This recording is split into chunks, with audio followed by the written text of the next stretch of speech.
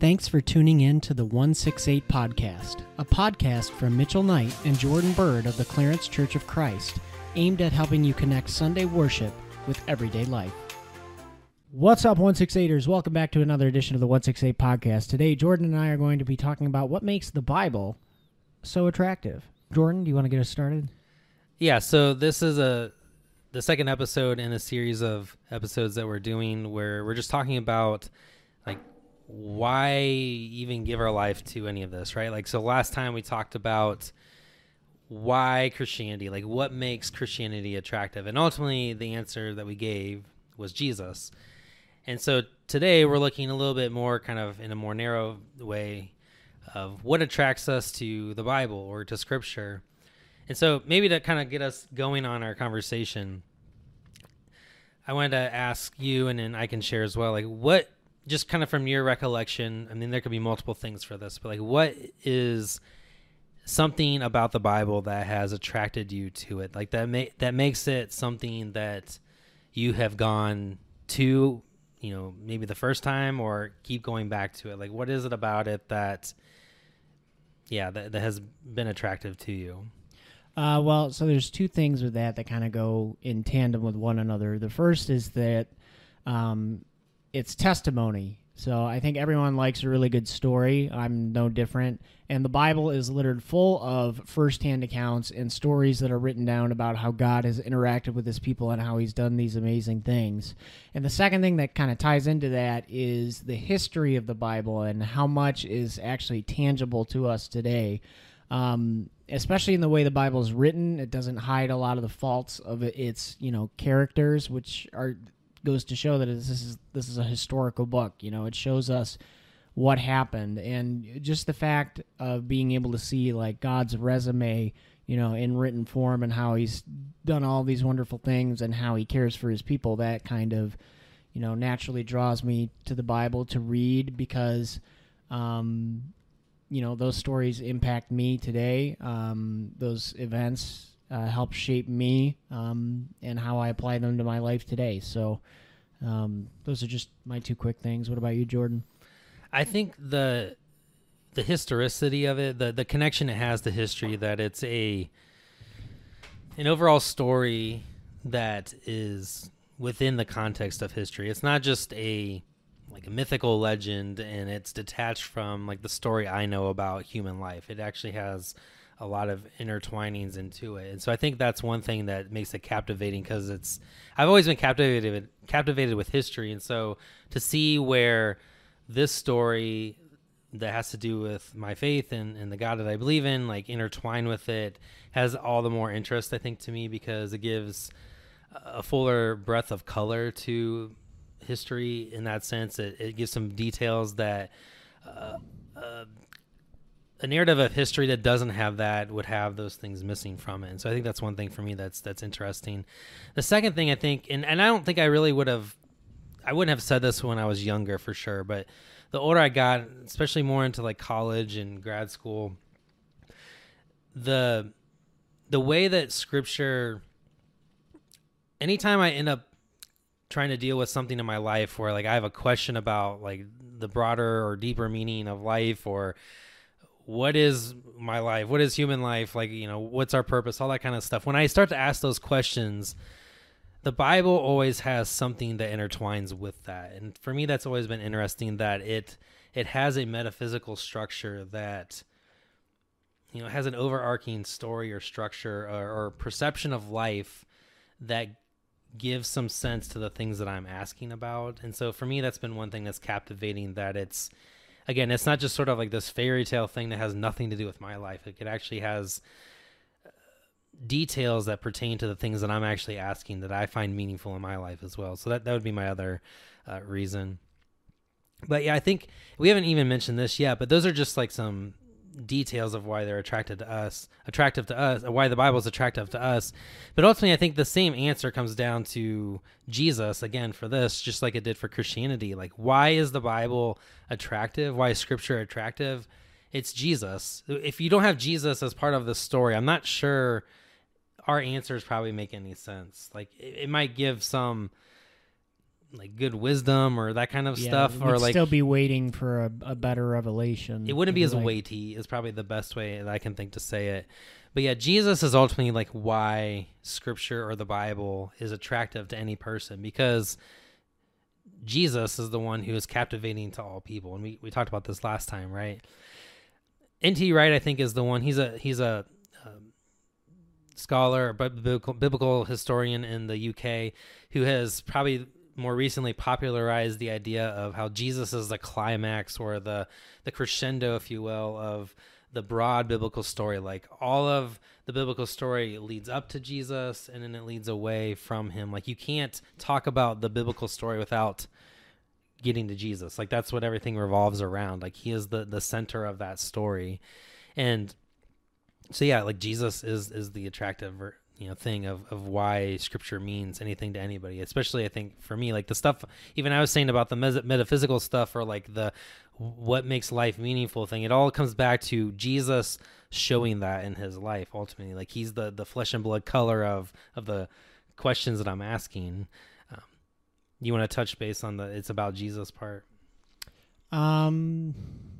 Yeah, I mean, I think all the things we've mentioned so far, like Jesus is the ultimate, end all be all of the history, of the story that we're talking about. And kind of what I mentioned just a second ago is, without Jesus, like what Jordan was saying, I feel like I would have to be waiting for a better revelation, because so much of it is setting up, he promises a Messiah, and Jesus is that Messiah. Maybe not the one we were expecting, but all like the testimony and the history. It's just when it comes to Jesus, I'm just grateful that those things are tied to him as well. Like it gives me a really firm foundation in my faith to know that people have testimony regarding him. People have a history with him. Things are written down, like even like what we're doing in youth group and looking at Acts, and how Jesus ministered to people after he was risen from life for 40 days and stuff like that. I'm kind of jumbled in my thoughts, but Jesus is kind of the pinnacle of the history and the testimony of the Bible that I like so much, because of who he is and who people claim him to be changes everything. So that's kind of a sloppy answer, but yeah. One thing I would probably add is just looking again at Jesus being the climax of the story. Like you can see this all throughout, right? Like if you go back to the beginning in creation, we see how we are made in the image of God. In Colossians 1, Paul writes about how Jesus is the image of the invisible God. So you have Jesus doesn't really show up till later in the biblical narrative, but Paul is basically saying like the image that you were made in, Jesus is that, but Jesus is God. So like it all goes back to the beginning, which is looking forward to Jesus. Like it all revolves around Jesus just within that one concept there. And Jesus, as I think I've mentioned, like shows us the lived out reality of God's word or God's truth. He is like the color version of that, like the fuller, vibrant revelation that we have from God. Like if you want to see the clearest version of what God wants us to know, like it looks like what Jesus reveals to us in and through his life. And then like even with when Adam and Eve, with that part of the story where sin comes into the picture, like the life of Jesus, and ultimately you see this in the life of Jesus when he's on earth, like his life and the life and the relationship that he has with his heavenly Father and the sinlessness of his life, like the perfection of his life, shows us how far we have disconnected from Jesus. So as you read through Scripture and Jesus hasn't shown up yet, you see just how messed up humanity is. And you can start to see, I think maybe if you haven't said this yet already, we talked about it earlier, about how you start to see your own issues show up there, right? Like, oh, like I'm kind of prideful like that person, or I would want to like hurt that person like that person did, or like you can start to see the ways in which we are disconnected from God, and Jesus' life shows us all the more clear how far disconnected that we are. So again, it points back to Jesus. Like you don't really see the fullness of that until you see the life of Jesus. Then it's like, bam, like, oh yeah, we're really off the mark here. Yeah, I mean, the Bible is relatable, and I think that's the final point. Like, I think modern day temptation can be thinking that just because, something's older, it's less useful or it's not as reliable. Well, if that's true, then we wouldn't keep our parents or our grandparents around, but they've clearly been formational in our lives, so we keep them around because they're good teachers, right? Well, like Jordan's saying, through the life of Jesus and his ministry and then through our own study of the Bible, we see that, human beings are really not different today than they were in whatever BC in like the ancient Near East or whatever AD in Roman history or something like that. Especially the New Testament writings after Jesus is ascended into heaven. I mean, it's relatable in the sense that, Paul is writing to the church in Galatia, but in a way, he's also really writing to us as well. It's written for us. We are Christians in a church. We are called to examine our lives, and we still get interaction with the apostles in that way in this modern day, which I think is really cool. So that's just another reason why it's the Bible's pretty cool. Buddy. Thank you. He's a good boy. So before we start recording, one of the things we were going to touch on is some of the arguments that counter why the Bible would be attractive. And I think just for the sake of time, I think we'll kind of broadly answer this and then maybe kind of rapid fire, just our quick answers to some of the objections. So I think most of us could probably think of someone in our life or something that we've heard before where it's like, well, why would I care about the Bible? Like, it's a fill in the blank. Like, it's unreliable. It's this, it's that, whatever. And I think some of the unattractiveness of the Bible, like meaning like especially when we're talking about like the codified like book version or whatever, and like the text, if you will, is I think a lot of times we're wanting that text to have the same weight as the person that it's pointing toward. But the text is human beings that God used to write out stuff. It's history, it's real life situations. Like, it is inspired by God. Like, it does have that, but it does include a lot of the foibles and stuff of people as well. But ultimately, it's a testimony pointing toward Jesus. That's ultimately what it's about. Yeah. And so Jesus is ultimately the takeaway that we have of that Jesus is why Scripture is meaningful for us. Like, if you take Jesus out of it, it's not going to be. We wouldn't look at it as Scripture. We wouldn't look at it as a holy book. We wouldn't look at it as authoritative or anything like that. It would just be a book. Jesus is the thing that sets it apart. So if you can't critique Jesus, it's like he's the one that gives it authority and all that kind of stuff. And so to me, like, if Jesus is the one you find attractive, then you're going to, and the Bible is what points us to that, then that's where we find the attractiveness in Scripture. It's not that it's just like the best written story ever or anything like that. Like, it's not intended to be that kind of a product, if you will. It's intended to point you to Jesus, who is the ultimate meaningfulness that we could ever connect ourselves to. At least that's one way I would describe it. You want to touch on that at all? Yeah, I mean, some people look at the Bible and they think it's ugly. And, I mean, the reality is a lot of it is, because the Bible is a story about people and human beings are ugly. I think if Jesus wrote the entire Bible in a first-person way and wrote it about himself and was just testimony about himself, no one would believe it. But because we have an overwhelming amount of people like me and Jordan who are like, no, this guy is real. Like we're messed up, and he is the ultimate fulfillment of everything that's come before. I think that's ultimately what matters. Yeah, so some of the objections that we were thinking of beforehand were, and you kind of touched on some of this already, is just like parts of the Bible seem like so un-Jesus-like. Like, some of this comes back to a lot of people say like the Old Testament, what do you do with all this stuff that seems very un-Jesus-like? Like, that's kind of one thing. So if it's about Jesus, what do you do with those parts of it? And again, I think there's a lot more nuance that could go into an answer for this, but I think one way in which it seems weird to say this is attractive, but like, it shows us how far disconnected we have become from God. And so again, you see your own life in that sense, but it also shines a light so much more on Jesus, on how he is so different than the like over and against squabbles and war and all that stuff that you see throughout the Old Testament. like Jesus just shines night and day different from that reality. Like that's not the ideal. Jesus is the ideal. And I think Jesus in his own teaching goes over that himself when he talks about, well, Moses permitted you to have divorce because your hearts were hard. A lot of the Old Testament, like, there isn't an endorsement by God for a particular behavior. There was a regulation that happened of behaviors that were happening all around the world at the time. Like divorce was one of them. Slavery was another. But it was regulated in a way that made Israel stand out as much more gracious and merciful than any other place around them or any other people group that was around them.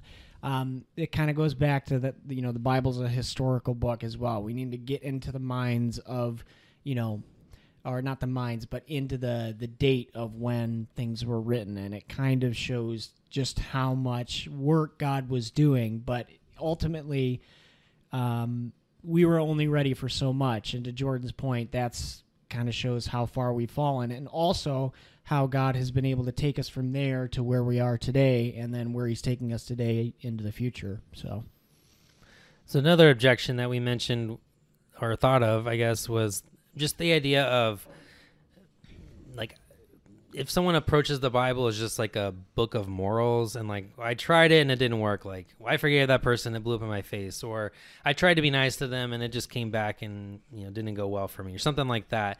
And I can see why that would leave someone feeling like, well, it's a pointless book or something. Like, I tried the stuff it says and it doesn't work.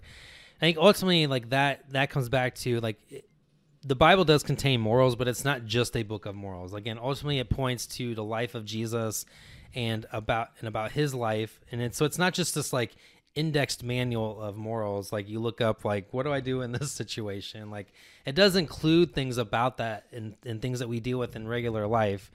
So, like, those things are there, so don't hear me not saying that. But ultimately, it's pointing toward Jesus and the disconnect or connect that we have or don't have with him, with God. Like, is our life connected or not connected with God?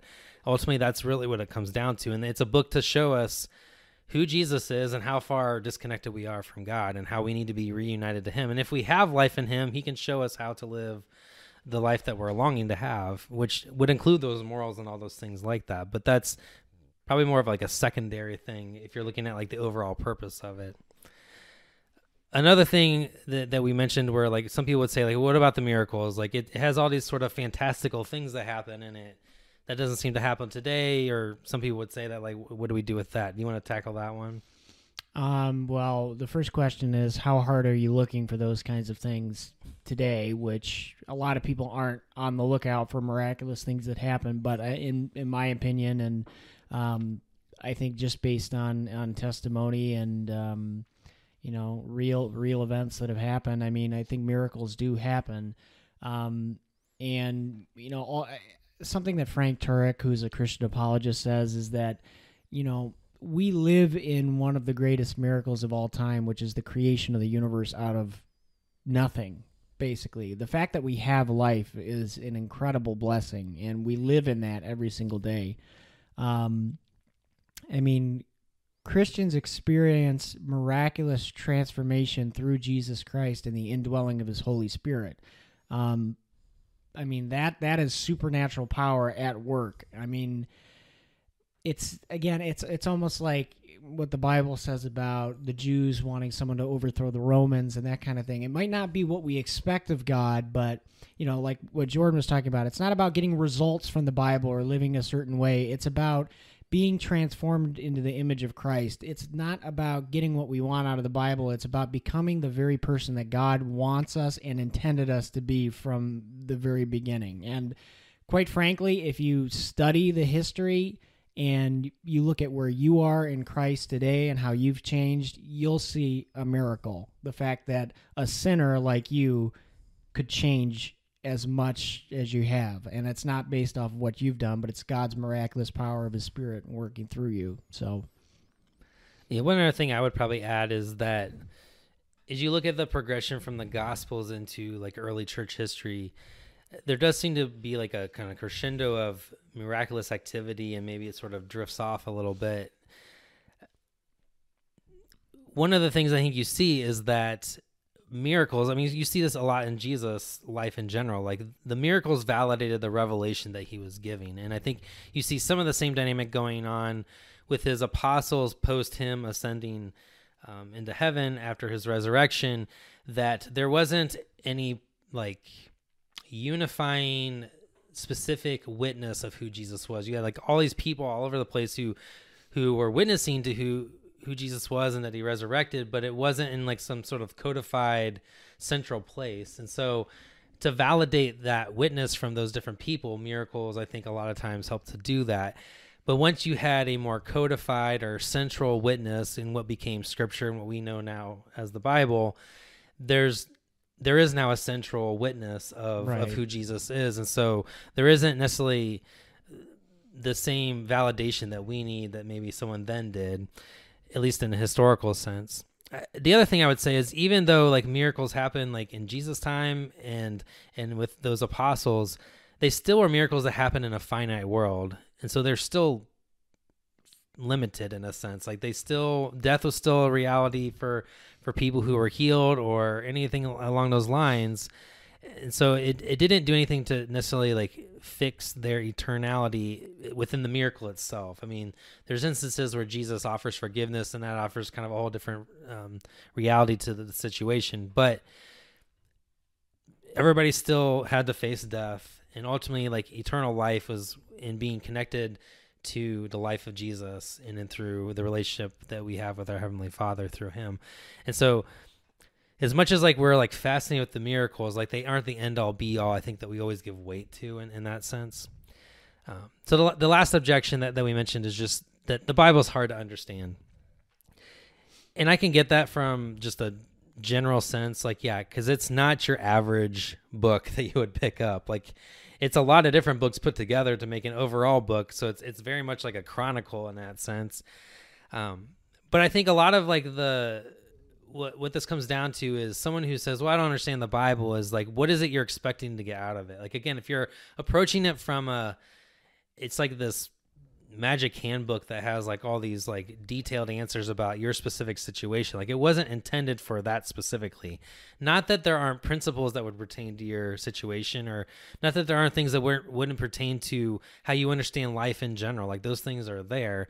But again, it's pointing to the life of Jesus, and is your life like his, or is it not like his? Like, that's ultimately the overall point.